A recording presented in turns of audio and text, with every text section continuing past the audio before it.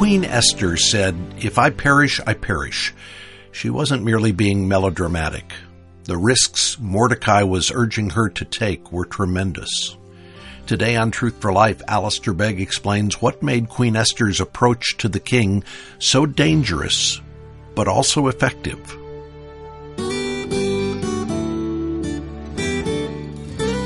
Esther chapter 5 is our Bible reading for today.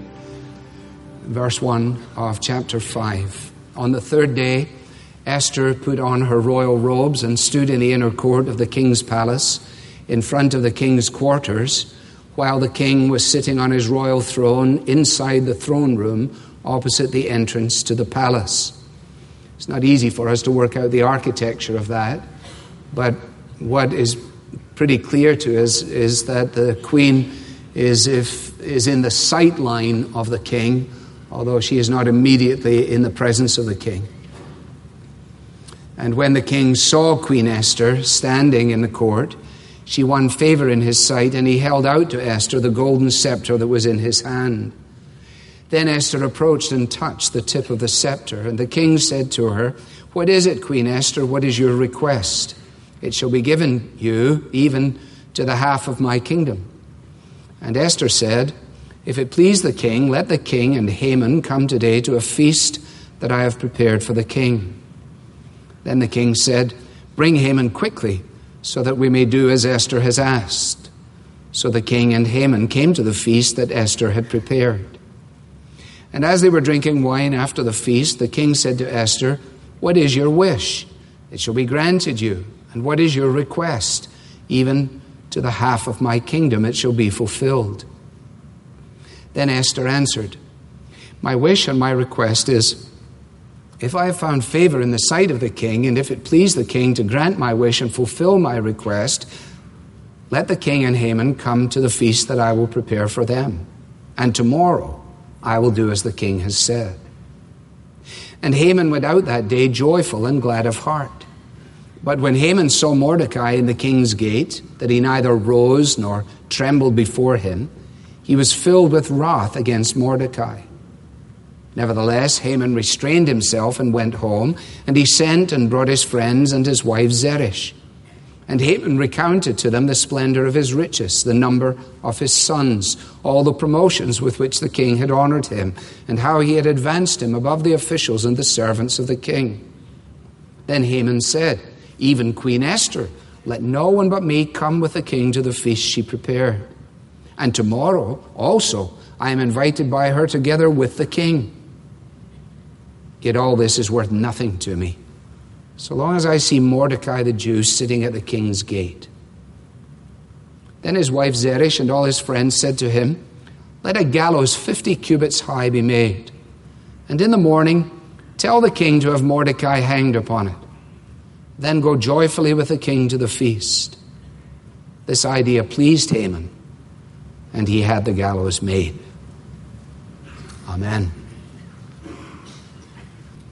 Our great God, we bow down before you, believing that when your word is faithfully opened up, that your voice is truly heard.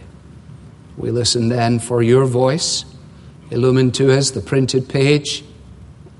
Conduct that divine dialogue by the Holy Spirit, whereby we are taken in our thinking beyond the voice of a mere man and encountering you, the living God. To this end we seek you in Jesus' name. Amen.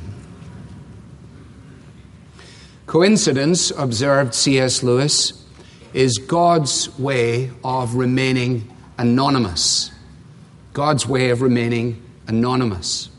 And here in the book of Esther, we have the classic statement, story in the Old Testament of the anonymity, as it were, of God.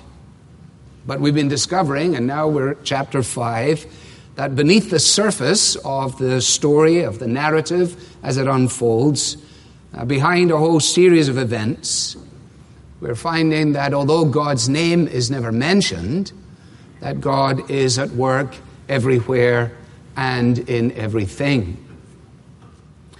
So when we came to the end of chapter 4, Esther had determined that the prompting of her cousin Mordecai was sufficient for her to resolve that she would actually go to the king. And there at the end of chapter 4, if your Bible is open, you see her statement, "Then I will go to the king, though it is against the law, and if I perish, I perish." It was against the law for someone to come into the presence of the king unbidden.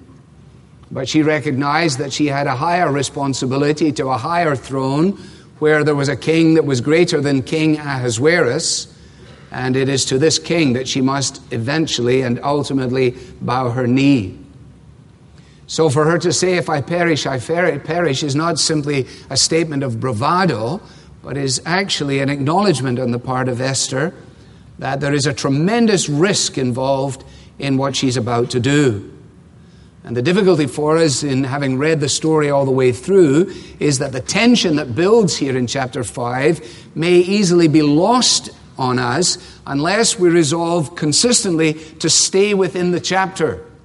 We lose the benefit of the unfolding drama if we constantly push beyond it.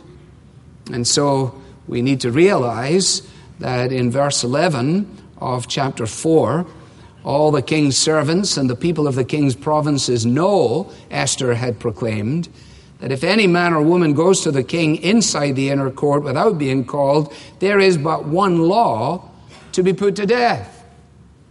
So in other words, the king was not going to have his privacy or his security broached.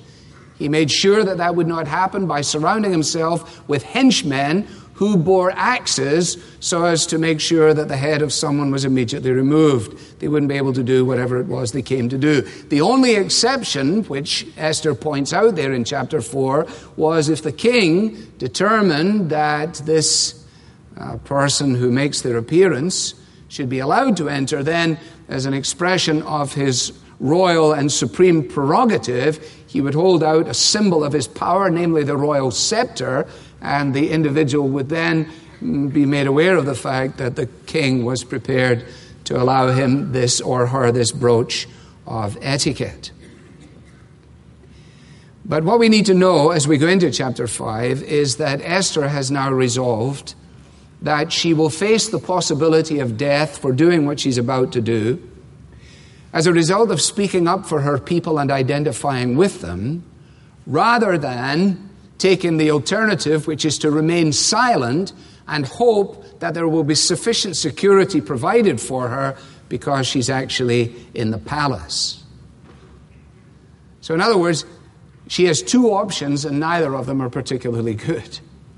She could stay in the palace and die, or she could enter the king's presence and maybe die there. So let's follow the storyline as it's given to us. First of all, noticing what we'll refer to as the subtlety of Esther. The subtlety of Esther. As you read this, and as you allow your eye to scan it as I'm addressing you, you will see that her approach to the king is brave, it is appropriate, it's cautious, it's humble, it's skillful. And I think subtle is the right word, because she approaches in a fashion that is delicate, it is precise, her approach is cleverly designed, it is carefully planned and executed. After all, wise men say, only fools rush in. She's not about to appear in the presence of the king like a bull in a china shop. There's a lesson to be learned here by many of us who, once we've resolved something, are tempted to say to ourselves, well, I can just get at this directly, and it doesn't really matter how I affect or offend anybody else. After all, something needs to be done, and I'm the one that needs to do it. And we find ourselves stumbling and bumbling around and often acting in a way that is entirely unhelpful, unedifying. And so we might take a leaf from Esther's book. Yes, she has resolved that this is something that she must do. She is going to take the route of obedience even though she die, and that's a good route to walk. But at the same time, she approaches the opportunity subtly. And her subtlety is revealed in a number of ways. First of all, in her dress. That's how the chapter begins. On the third day, Esther put on her royal robes. The time for fasting and preparation is now over. The time for action has now come. And as she put on her royal robes, that may make you think, as it made me think, of chapter 2 and of the first occasion when she had gone in before the king. Remember when she had in Haggai a fashion consultant. And he was responsible for making sure that she and the other girls were all properly prepared. And having taken a peculiar liking to Esther, he made sure that on the occasion that she went in to see the king, that she wore and was appropriately conveyed in relationship to the expectations of the king. So I find myself just wondering whether she checked with Haggai or not. It's the way my mind works, but I imagined her saying, Haggai, do you think I wear heels or shall I wear flats with these robes? And Haggai said, well, I think heels are always better, especially with those robes being as long as they are. That's not in the Bible. Of course it's not in the Bible. You don't need to worry about it for a moment. I'm just asking the question. She obviously made preparation. She put on her royal robes. She clothed herself in a particular way. She thought about what she was going to do. Some of the commentators are very clear about the fact that this is a departure for her now, whereas before she relied on her beauty, perhaps on her powers of seduction. Instead, they say she now is done with all of that, and she is only standing before the king dressed in the robes of her royal Jewish personae. Now, I'm not so sure about that, and I don't think we can say so categorically. We would then have to assume that identifying herself in her royal position meant that supplanted the place of the beauty that God had given to her, the looks that he has entrusted to her, the personality that he had given to her, her coyness, her accessibility, and so on. It doesn't need to be one or the other. And if you look at it from the other side, you have to then assume that the reason that she found favor with the king, if we accept the view that she no longer went in a la the old Esther that we know, but the new Esther that we're now meeting, that the king then, when he saw her coming, said to himself, my, look at Esther standing there with all the dignity of a royal Jew. Does that fit the king? Does that sound like the king? It doesn't sound like the king any more than the idea is presented in relationship to Esther. But you're sensible people. You have to work this out. It's not foundational to the story. I think the king, I don't think that was the king. I think the king found her simply irresistible, to quote Robert Palmer. And because it's the exact same phrase that is used in chapter 2, where he looked over all these girls and he found that this girl rang his bell, that this girl stood out beyond all the other girls. So it's highly unlikely that, having not seen her or had access to her for over a month now, that he was favorably disposed to her just because she showed up dressed in the robes of royalty. But again, who knows? Her subtlety, though, is conveyed in her approach, in her dress, and also, secondly, in her demeanor. Because she responds according to protocol. Verse 2. When he held forth this golden scepter that was in his hand, Esther approached and touched the tip of his scepter. That's important too. In other words, she didn't say, I don't need to do any of that stuff. I have immediate access to the king. No, she recognized that she was going in here in a peculiarly perilous environment. And so, when he extended his grace, as it were, towards her, she accepted it in the way that it was conveyed. Her clothes and her countenance conveyed something of her disposition. I resist the temptation to launch into a rabbit trail discourse on the nature of clothing and what clothing says concerning the disposition of our hearts, and what it says concerning the nature of our approach to one another, to business, and to God. Clothes actually matter. They actually convey something. And her demeanor is conveyed in her clothing and in her countenance. Thirdly, it is conveyed, the subtlety, not only in this, but also in her dinner plans, or in her invitation to the banquet, or to this great feast. Now, the king has issued the first of 3 requests to do something for his queen. What is it? What is it you want? Ask whatever you want. He's in the position of Dodger in Oliver Twist, at least in the stage play of Oliver Twist, the musical of Oliver Twist, declaring, "I'd do anything for you, queen, anything for you, dear, anything for you." Okay? That's what he's saying. It's hyperbole.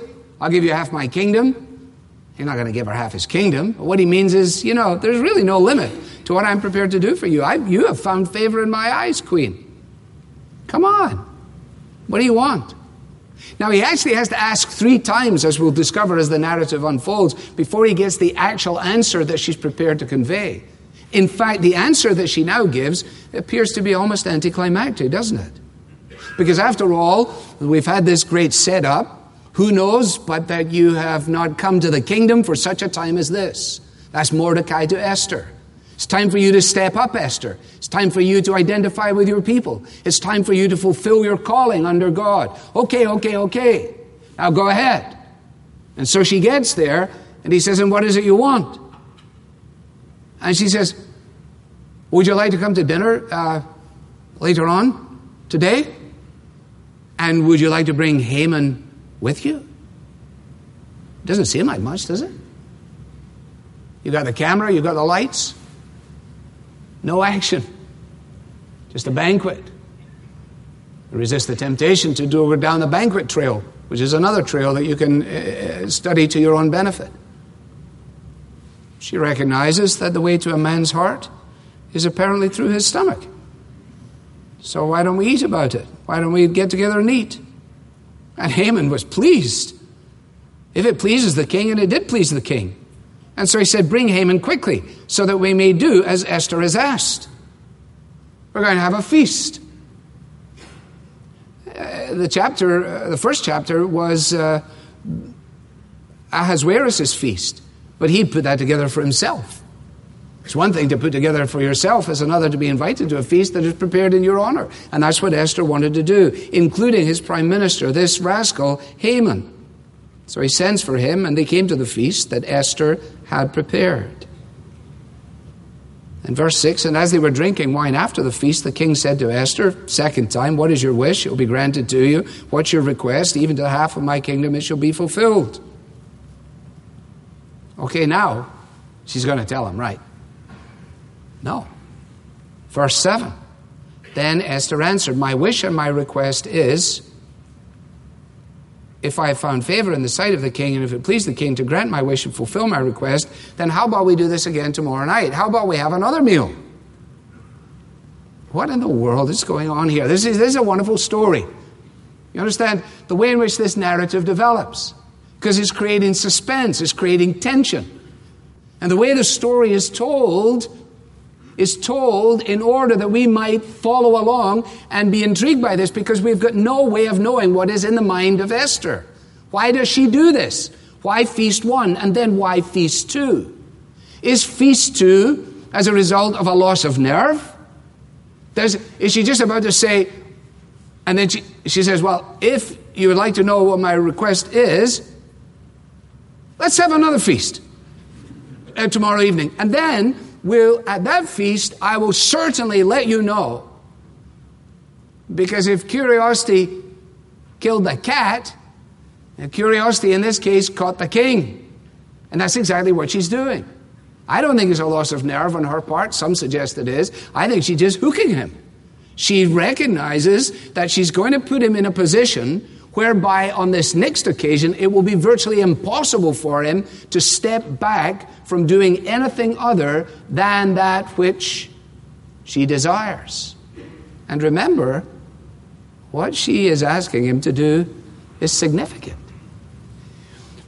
In doing so, she's identifying herself with her people. Remember, she's lived in the Shadowlands for 5 or 6 years. She is asking him to reverse an irreversible law.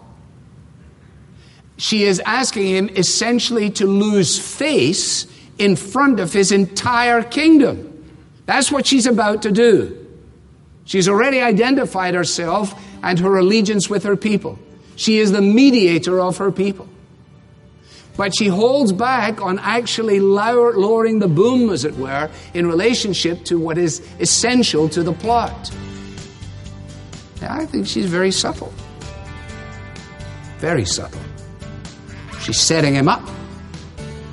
And she's also setting Haman up.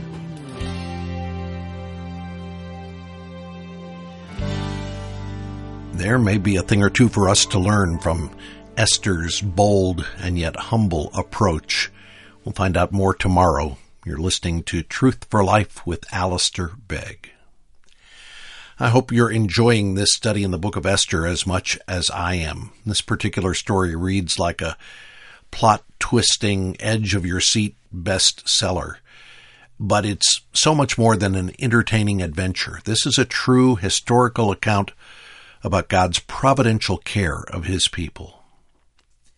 Here at Truth for Life, we have complete confidence in the authority and sufficiency of God's Word.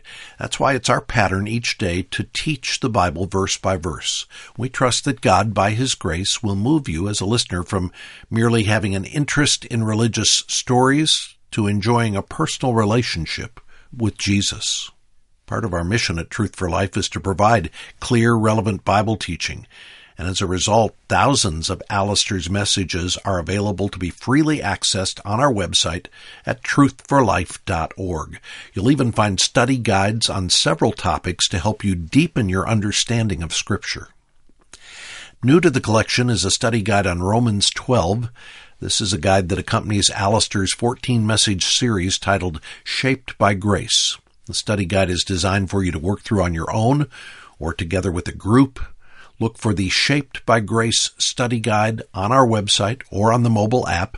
It's free to download, or you can purchase a printed booklet at our cost in our online store at truthforlife.org/store.